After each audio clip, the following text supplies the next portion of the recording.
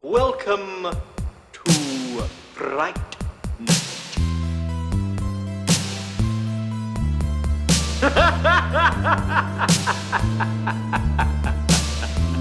Oh, for real. Welcome to Fright Night Minute, a daily podcast where we discuss the original 1985 horror movie Fright Night, 1 minute at a time. I'm Robin. And I'm Len. And I'm Christina. Hey, welcome back, Christina.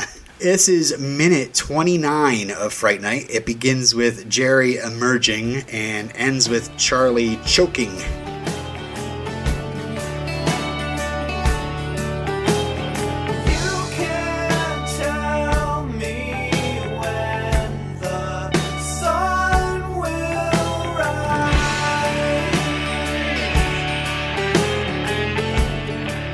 So yeah, this is the shot goes on with Jerry stepping out behind him slowly. Charlie analyzes the window and he sighs, and then he starts yawning, and he starts leaning his head against his shoulder, covering his neck as if, somebody's like staring at you. That part of your body starts burning. Well, maybe his neck started burning. And, there's that strange sense that someone's behind him. And he whirls right around, and Jerry grabs him by the neck. And William had a broken leg for this scene, which I'm sure you know. Oh, yeah. I never knew about that. And we were talking about how, the scene that he did break his leg in was when he just randomly running down the stairs to meet Jerry and Judy. And that's where he breaks his leg. It's like not in a huge action scene. It's just coming down the stairs. Yep, I relate. I relate to that amount of clumsiness now. So I'm like, what happened? Thankfully, I've never broken anything. I'm just going to knock on wood. No? Yeah. Christina, have you broken anything? I never have. Maybe we're unbreakable. Maybe. Oh my God, I guess so. Maybe we're immortal. We don't know. Whoa. We're still alive. Right. Like the Stephen Wright joke, I plan to live forever. So far, so good. Yep. There. I've broken my left arm and my left leg. The left leg was silly. I was 5 years old in Superman pajamas, and I tried to fly. Like out a window, or? No, it's just over the coffee table, and didn't work out. Yeah, so Jerry is so strong, he stops him with one hand. I just love that. He doesn't even raise the other hand. It's just that the one right hand just bam, and just starts choking him. So, you're just like, oh, he's choking him. But, this is also so he can't really scream. And that's why Jerry starts saying, now we wouldn't want to wake your mother. Now would it be Charlie? Then I'd have to kill her too. Right? Yeah, but then, he makes that statement and then puts him through the fucking closet. Yeah, sure. I always thought, well, you're doing a fine job of shutting up. I don't know what that's about unless he truly did drug her or something, because obviously. Yeah. And moms have super hearing. Yeah. So. Charlie is so nursed by his mother with the hot cocoa and everything. I can't imagine why there wouldn't be a baby monitor in his room, just in case. Just in case he needed anything. Shit. Well, Jerry has a plan. I mean, he broke the doorknob on the way out. That might be the beast coming out, right? He shows up. He wants to be cool. He wants to talk to Charlie, but then he just sees that kid's face and it's pissed him. Charlie's got a punchable face. That's hilarious. Yeah, maybe this is it a little bit. Maybe that's what it's all about. When they do cut to Charlie while Jerry's talking to him, like Jerry says the line, then they cut to Charlie's face, and you can actually see Jerry ending the line again. Caught this in this before, yeah. And so he says, then I'd have to kill her too. So was Jerry actually planning to kill Charlie, or is this like a big threat? I think it's a threat. Yeah. It's a threat because he immediately gives him an opportunity. He says, I'm going to give you the choice I never had right after. So. Yeah, we have this great stunt, Charlie being thrown in the closet, and it's something about those kind of closets. I wonder if Tom was kind of commenting on, another famous closet scene, which is Halloween. That's what it reminds me of. So instead of Jamie Lee hiding in the closet from the monster throws Charlie through the closet. Upside down even. Which is great, by the way. I mean, and he's barely hurt, by the way, which is impressive. He's like, oh, that sucked. And then he just shakes it off. Yeah. I don't know if you've read this, Christina, but there's this great... Fangoria did a great behind the scenes stuff back in the day. In their August 1985 issue, Tom actually gave them full access to the set. So one of the scenes they witnessed was him filming the scene and how it worked. So, yeah, like you said, William Ragsdale has a big white cast on during this. In this shot where Charlie's on the floor of his closet, they realize, oh crap, his feet are going to show.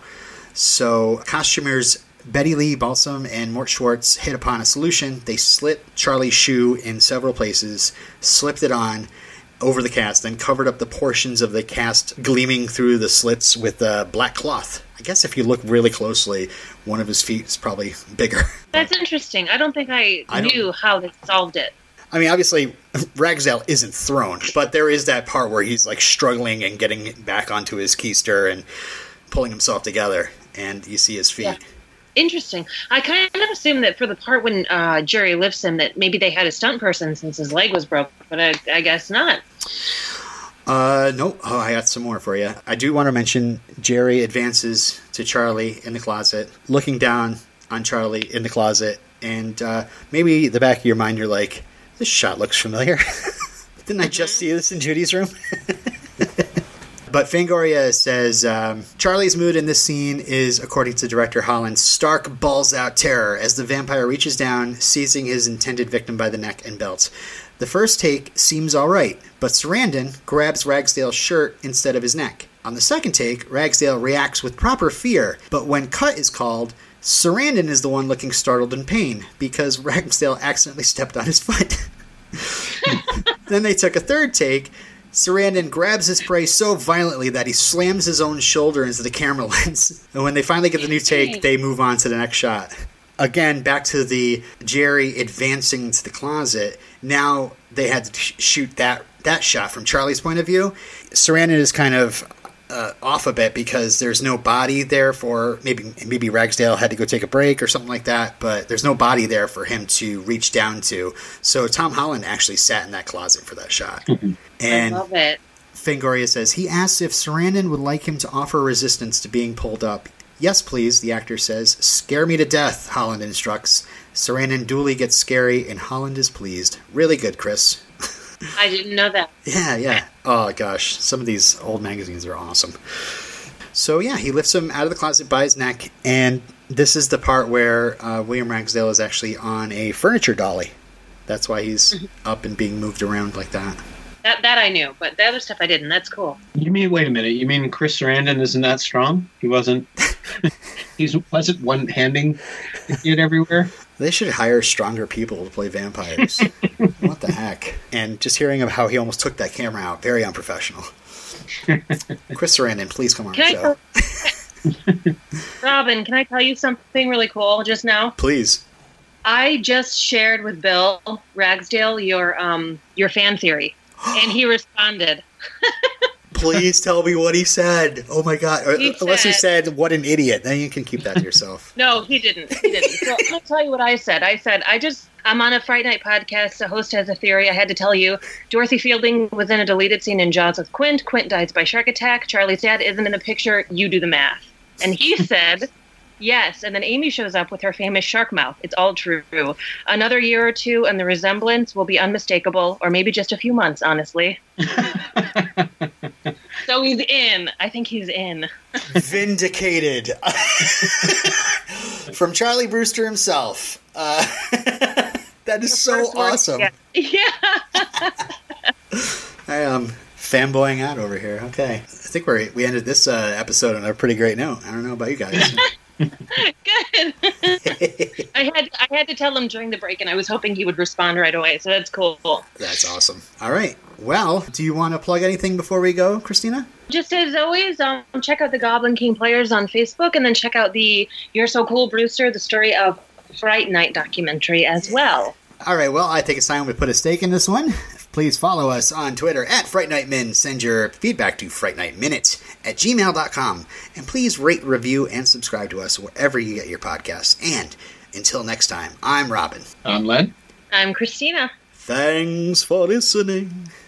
Have a fright night, everyone. Now, does that count as having William Ragsdale on the podcast? He is officially on the podcast by text. He's a vampire. A what? You're